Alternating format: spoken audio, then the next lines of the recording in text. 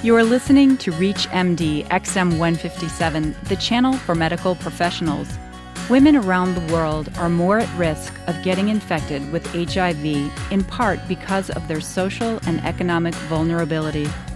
The extreme lack of empowerment of women in many parts of the world indicates the need for men to act to help protect women from the scourge of HIV infection. Welcome to the Clinicians Roundtable. I'm Dr. Kathleen Margolin, and joining me from Toronto, Canada, is Stephen Lewis, co-director of AIDS-Free World, former UN Special Envoy for HIV/AIDS in Africa, and former Deputy Executive Director of UNICEF.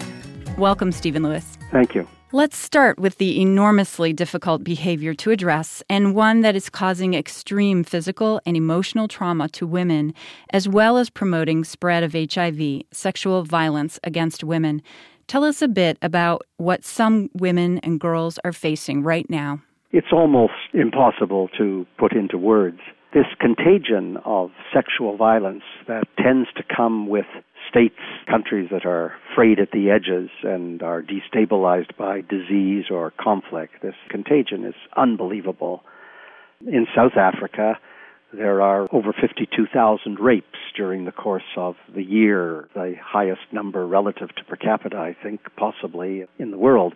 We know that those are the reported rapes. They're not the full story by any means. They probably represent 10% of what's actually happening. WHO recently did a fascinating study of physical and sexual violence around the world. They chose 14 countries. They interviewed 25,000 women.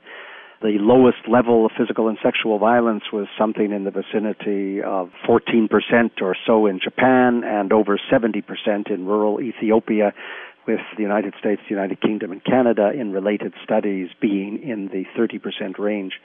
But where the sexual phenomenon, the rape and sexual violence careens right out of control is in conflict. I was recently in Liberia, was told by the UNICEF representative that more than 50% of the reported rapes are assaults on girls between the ages of 10 and 14. I mean, that's beyond the capacity of the mind to absorb.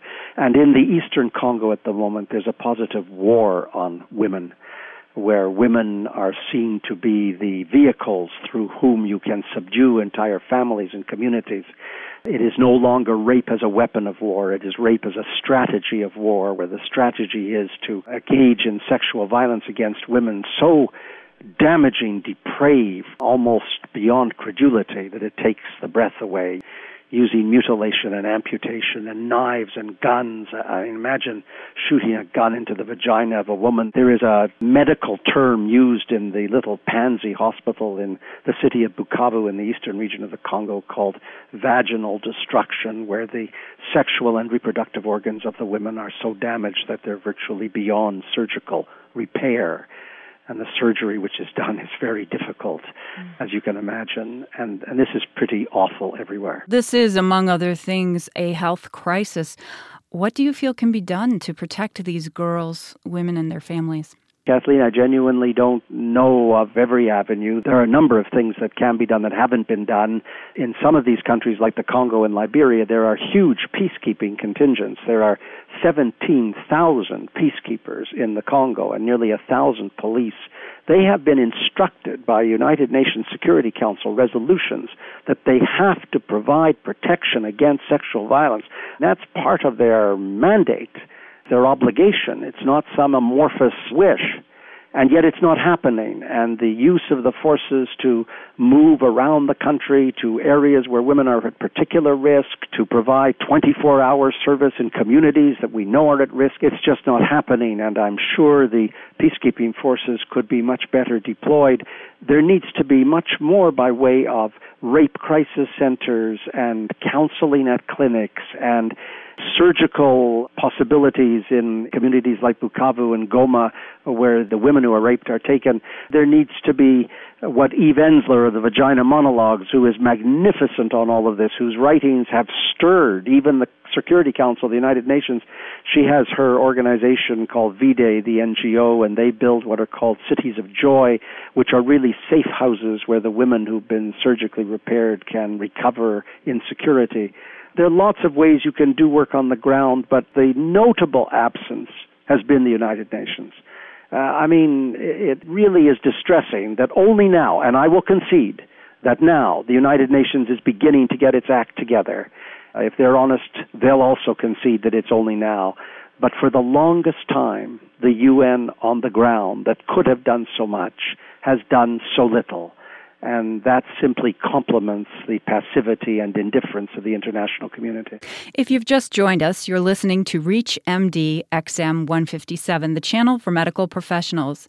I'm Dr. Kathleen Margolin, and I'm speaking with Stephen Lewis, co-director of AIDS-Free World and former UN Special Envoy for HIV/AIDS in Africa. We've been discussing sexual violence against women. It's certain that men must step up to protect these most vulnerable women, but what can you foresee as a way for women to become eventually empowered enough to have a voice that is heard regarding sexual violence and the protection of their own bodies? Well, I think there are three ways, really. Number one is that the external community should find ways of empowering the women economically.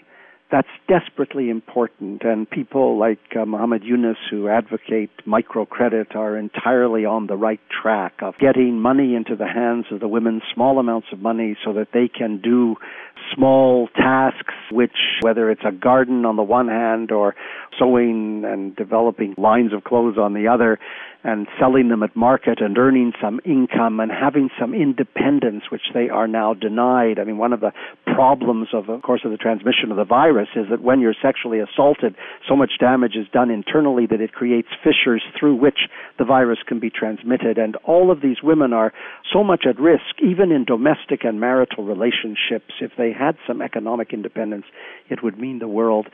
Secondly, the United Nations is right at the moment considering the creation of an international agency for women. And if we can get that idea through, and I think it may happen before the end of this year, then we will finally have an agency that represents 52% of the world's population, which has organizational power on the ground to influence policy, to provide protection, to ring the alarm bells, to support the activist women on the ground. And that's the third way, that in all of these areas, even in the most beleaguered areas of sexual violence, and it's by no means just Africa. It happened with the Khmer Rouge in Cambodia. Look at the Balkans, where people are serving time for war crimes which were rooted in sexual violence.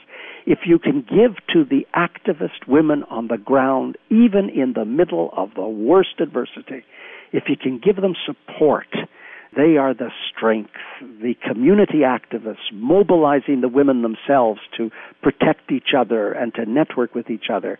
That's a very powerful tool.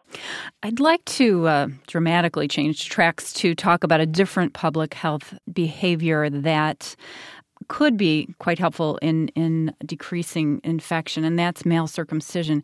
Can you tell us how important male circumcision is to the prevention of HIV and why? I think it is tremendously important. It is, ironically, the most hopeful preventive technology that has emerged in the last couple of years.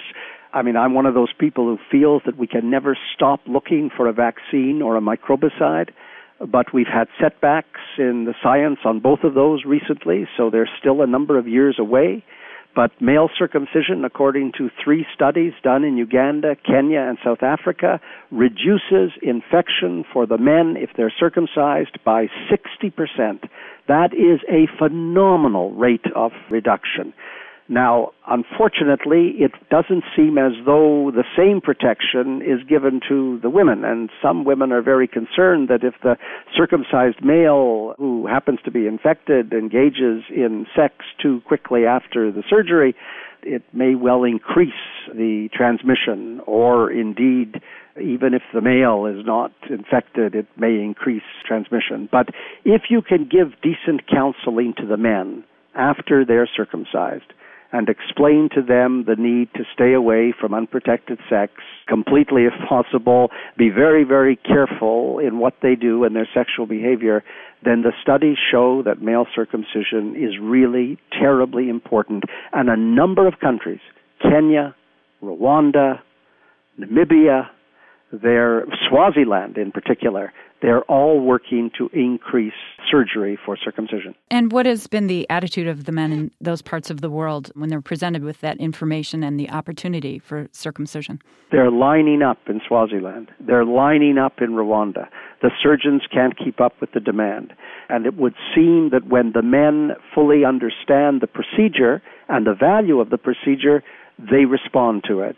There are some cultural groups, of course, who are against circumcision, and my feeling is, if they're against it, they're against it, and you don't waste your time with them. You attempt to communicate to the majority of men who will be prepared to accept the procedure. And what are the actions that are being taken by the World Health Organization or perhaps Doctors Without Borders in supporting this movement? Oh, the World Health Organization and UNAIDS, the organization that coordinates UN activity on AIDS, they've come out very, very strongly in support of male circumcision, unequivocal, and they are on the ground doing the best they can to make sure that the surgery is available. Why don't we implement male circumcision as a prescribed intervention in other parts of the world?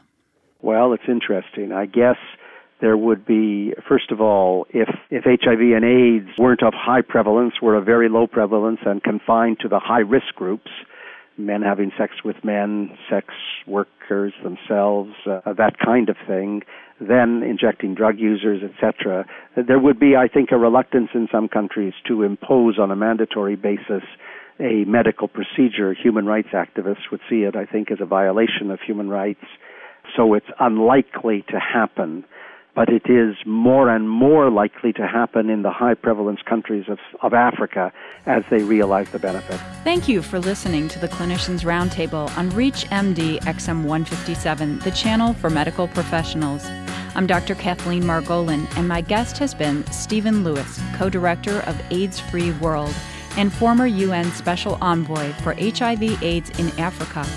Stephen Lewis, thank you for this conversation. It's been a pleasure.